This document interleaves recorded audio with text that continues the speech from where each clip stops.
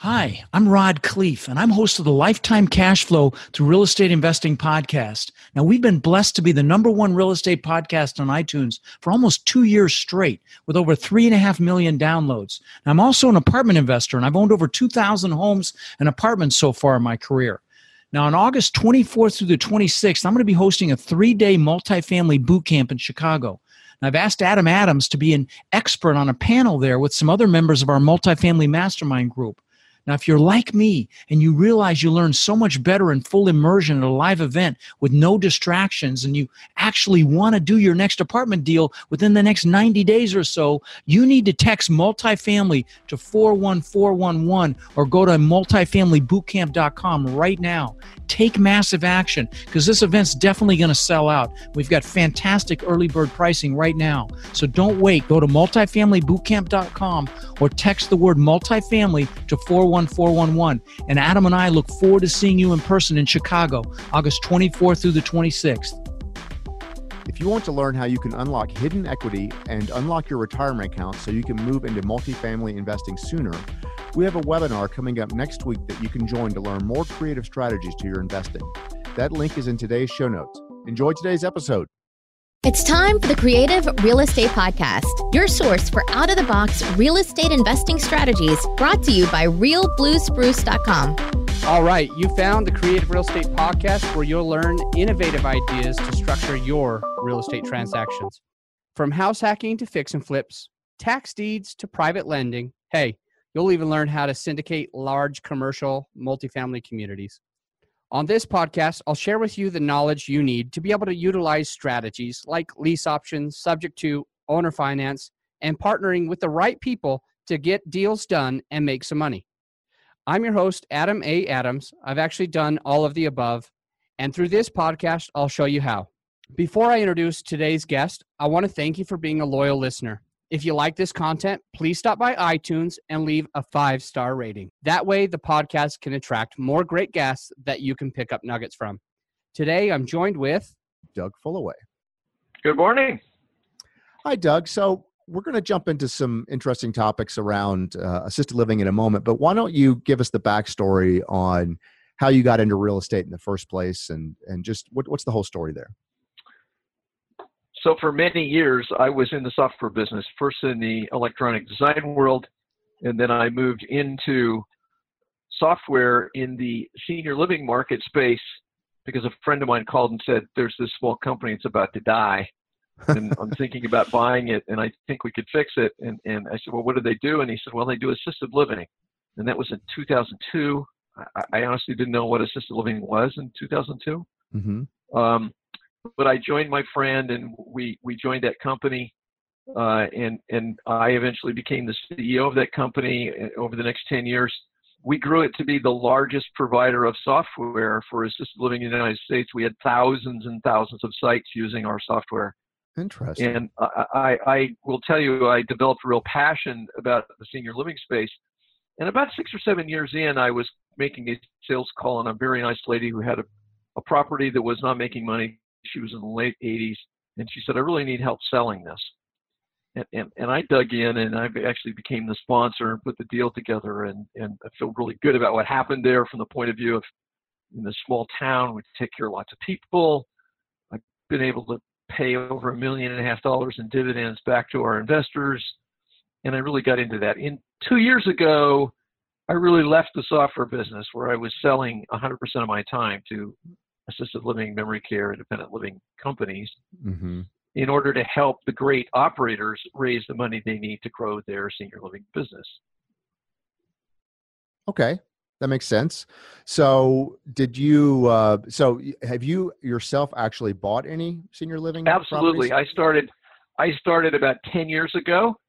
I did one in a small town in Eastern Oregon, Madras. Nobody's ever heard of it. The only thing that's noteworthy about Madras, Oregon is the baseball player, Jacoby Ellsworthy, grew up there. I mean, that's it. The population is about 15,000. It's a very small town.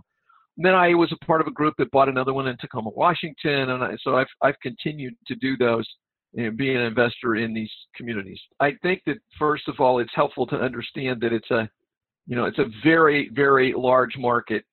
It's not as big as multifamily, obviously. For example, multifamily will start something around 350,000 units this year, or in the last year. And in the senior living market, that number is more like 50,000. Oh. So when you say units, is that doors or facilities? That's really doors. Okay. That's doors, and the average size is about 100 doors to a community. So it's fairly easy to translate back and forth. But what's the best way to raise money? I think there are lots of ways. I mean, first of all, the biggest source of money in the industry are the public REITs. There's healthcare properties and Ventas and so on, and they're all in the 25 to 30 billion in size. Right. So that's one source. There are many private REITs out there that do that. So being a small firm, the way we raise the money is we go to high net worth individuals. And the story is actually very simple. If you look at all the different kinds of real estate that you can invest in, commercial, storage, multifamily, and so on, the National Council of Real Estate Investment Fiduciaries actually shows data that says the sector that has the best returns over a 15-year time frame or 10 years is senior living, which most people don't know. It's not widely broadcast or published. But if you go to the NIC, the National Investment Center.org website, you can see that data, and it's always updated. And what it shows you is, that used to be a 15-year time frame was 14.7% for senior living compared to commercial that was about 11. So the first thing is, look, senior living has a better potential return than any other kind of real estate, but it's not well understood. And the second point is really simple. Look, there aren't too many investments you can make in real estate that are actually doing really good things for people. I mean, the average resident assisted living is an 87-year-old lady, and she was living at home. Her friends were dying. She wasn't taking her medications. She was tired of cooking. Her social life had kind of gone to zero. And when they move in, they're very happy. Something like 95% when surveyed say, I should have moved in a lot sooner. This is a great place. And their health gets better and their life gets better. So, it's not just about making a 17 or 18% return. It's about doing something really good for people. Yeah. So it's the only business I've been where I get a big hug when I show up. There really is a lot of ways to invest with senior living, with assisted living. So my question to you is, when you're talking about it being around 11% return for multifamily, but 14% return for assisted living, does that mean that you're running the management of the assisted living as well as owning the real estate, or is it one or the other? Great question. First, let's be careful about the numbers. I don't want to overstate things here. Those numbers fluctuate up and down. I think that the senior living space has dropped to the 12% range, and the others have dropped similarly. So that's why I suggest seeing the NIC website to be up to date. But yeah, there are lots of different ways to invest. The first thing is, people come to me and say, well, I really want to invest. And I say, well, do you want to be liquid? Well, yeah. Well, then you should go buy a basket of the public REITs, because you're going to make over a long haul around 10%. And therefore you can just own really almost like a stock. I mean, you're liquid every day. The second way is really to invest your money through a pool of some kind of fund that's been set up. And there are a number of them out there. And in that case, you are owning the property, but you're not operating it. You're just a passive investor. It's a great way for a lot of people to do it. I mean, I have lots of my friends I put into that. The next step is you actually become part of, the ownership group. And it's very nice. I mean, if you've got $50,000 to $100,000 to put in, there are groups out there who would love to have you join the specific LLC that was set up to own the property and not operate. You hire somebody to operate. Very often the people who do that deal are the operators, but they set up a separate company in order to make it, they limit the legal liability across a chain of them. Right. So you can get as involved as you want. I mean, I certainly am advising two groups who, they're the owner operator themselves. They've been operating for a while and they need to grow their business in a different way. So you kind of have a nice menu. Would you say the highest returns within the senior living space is by owning both the real estate and the operation of the business? I would say the best way to assure that you get a great return and you reduce your risk is to first understand the operator. The structure isn't quite as important as knowing you have absolutely somebody. I mean, the typical multifamily housing project, if there's 100 doors, is going to have 5 or 6 employees on site. Right. The typical assisted living community for 100 doors is going to have 55 to 60 employees. Wow. And I think you can see it's a significantly different business because you're really running a restaurant, a health clinic, a cruise ship, and a piece of real estate all at the same time. So it's complex. It's not hard. It's not, it isn't like you have to be a genius. It's just there's a lot of moving parts. So the key is always the operator. And you'll find that most sophisticated operators are owner operators. That is, they might own 10 or 15% of it, of the property. They'll own 100% of the operating company itself. Mm-hmm. And they will want partners who will buy the other 80 or 90% of the property. And that's a really great way to be invested here. Great. So can you tell us, we talked before this interview a little bit about some risks to people who are raising money around demographics. Can you expand on that a little bit? Yeah, I think that one of the things, any investor needs to do is make sure when they're looking at an investment that they're not caught up in the hype that exists. And the story is very simple. It's like, oh my goodness, everybody's aging and the demographics are going to absolutely fill up this building and this is a great investment. Mm-hmm. Well, that's true, but kind of a little misleading. If you look at the current demand, it's not driven by the boomers yet. Remember I said earlier, the average resident is 87 years old. Mm. Well, the boomers aren't 87 yet. That's 10 years out. But that's not to say there isn't current demand. I mean, it's in the, depending on who you listen to, between 40 and 60,000 a year units that are needed. Now, The way they get to the 60,000 is they take a longer time frame. They take 10 or 15 years and say, well, what's the average? Okay. Well, that's true, but there's a curve in the hockey stick coming that's about 4 or 5 years out. Yeah. Which means it's beginning to be a really good time to be invested before the curve hits. Mm-hmm. Yeah. But the really important thing is to look at the micro market. That is, I really don't care about Houston, Texas. I care about where this particular property is and what's within 3, 5, and 7 miles, or more importantly, a 20-minute drive. Mm-hmm. Because, there was a lot of data published a few years ago about how there was overbuilding in Houston. And the absorption rate wasn't filling things up. And yet I knew an operator who opened a brand new building right in the middle of that, quote, mess, who was cash flow positive in 120 days. And when I asked him how he did it, he said, well, I'm in a part of Houston that's not well served. All the buildings that are here are older. And nobody is offering the kind of amenities that I'm offering at the price I'm offering. So, you kind of could ignore the national trends and even the city trends. Get right down to the specifics of the location and the services and how they compare with those right nearby. So then you'll be safe. So when you say look at the kind of the micro market, if you will, are you looking at just demographics of that? Like, is there a way to find out how many aging people there are there, or is it more he's looking at the buildings and seeing there's a lot of old buildings? You really need to look at the demand, and there are, first it's whoever's bringing you a project to invest in. Will likely have that data, and there are national services available. You could buy a survey that showed all the senior data, every single building, the rates they were charging, the sizes of the rooms for all of South Florida for a year for $2,000. So it's not that hard to get the data, and I would suggest an investor not spend any money to start with.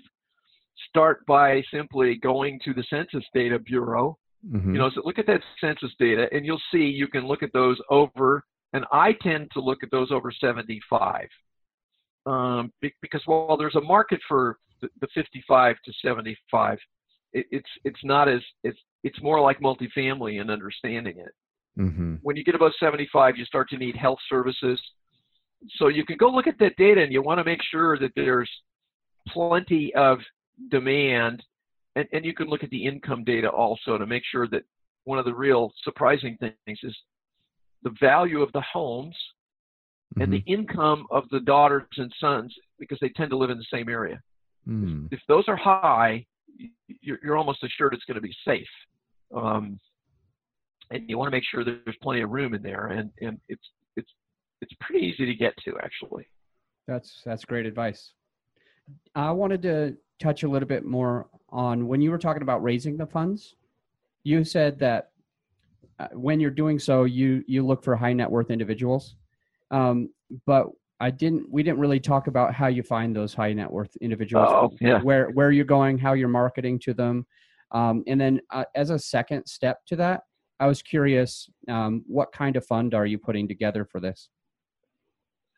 So where do we find these people? You know, in a way, they're starting to find us. Okay.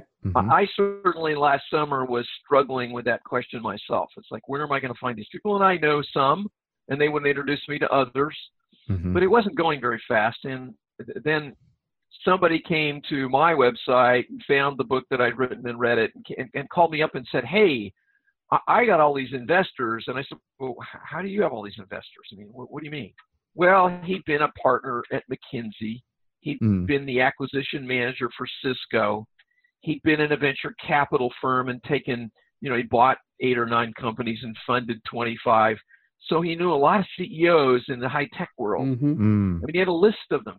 So it was sort of, but he found me, and I could show him projects, and he could introduce me to those. Now, there are other ways to do that. I mean, certainly one can acquire lists, and I will tell you that, I've seen one recently that we're starting to use where there are 130 people researching full time to build their database. And, it's not inexpensive, but certainly you can get access to thousands and thousands of, they'll tell you there are 230,000 people in the world who are really very high net worth, and they will tell you that they have just over 150,000 in their database. So, there are grades of that, sort of cheap and small, and this one has attributes in it for lots of things. What are they already invested in? Who are their friends? I mean, there are lots of avenues you can look at to figure out how to reach them. It's difficult. It's difficult. So obviously having your book was one of the things that helped you to get where you are. Having a track record, having the website, and definitely having that book where somebody took the time to read it definitely helped. What if you didn't have that stuff and you wanted to be able to raise money? What would maybe be the first step for somebody getting involved in what you're doing for them to start raising money? So one of the things that you might want to know about is, there's a firm out there, there's a company out there that helps people set up small business real estate. And I think if you go look for them, you'll find them, and you can start reading their website and getting in touch, and you can learn a lot on your own without spending very much money. I decided some time ago that I wouldn't have any kind of track record as running a fund, and because of it, people would probably ignore me. Okay. And so I said, well, I'll go do direct deals with people. I'll be a syndicator, if you will. And pretty soon, especially the investors who have between 10 and 50 million net worth, said, I love this deal, but I really don't want to put $1 million in it. Doug, why don't you let me put $2 million in a fund and spread me across 9 or 10 investments? So that indeed is, we're right now, private placement memos in my hand for final review, and the deck is ready, and I got a team ready. I went and found some other people. How am I going to be credible as an asset manager? My goodness, Doug, you're a software guy. So I found somebody who was, for many years, an asset manager for Sam Zell, who managed hundreds of assets, and who indeed, managed in there several hundred senior living communities. So, and he's all excited because he would like to go back to this market segment. So part of this is finding the right team so that people go, okay, I can be comfortable. If I put my money in there, it's going to be well managed. Yeah, I couldn't agree more. The most important, obviously, part of running these syndications is the management team. Absolutely. Doug Fullaway, thank you so much for being on the podcast. We really appreciate your time. Thank you for being here. We're running out of time. So what I'm going to do is, listeners, I'm going to give you Doug's contact info. Write down, just scroll down right now, and his contact will be in the show notes. Thank you again. Until next time, everybody. Think outside the box. Thank you for listening to our podcast. It's our hope to add a ton of value to you.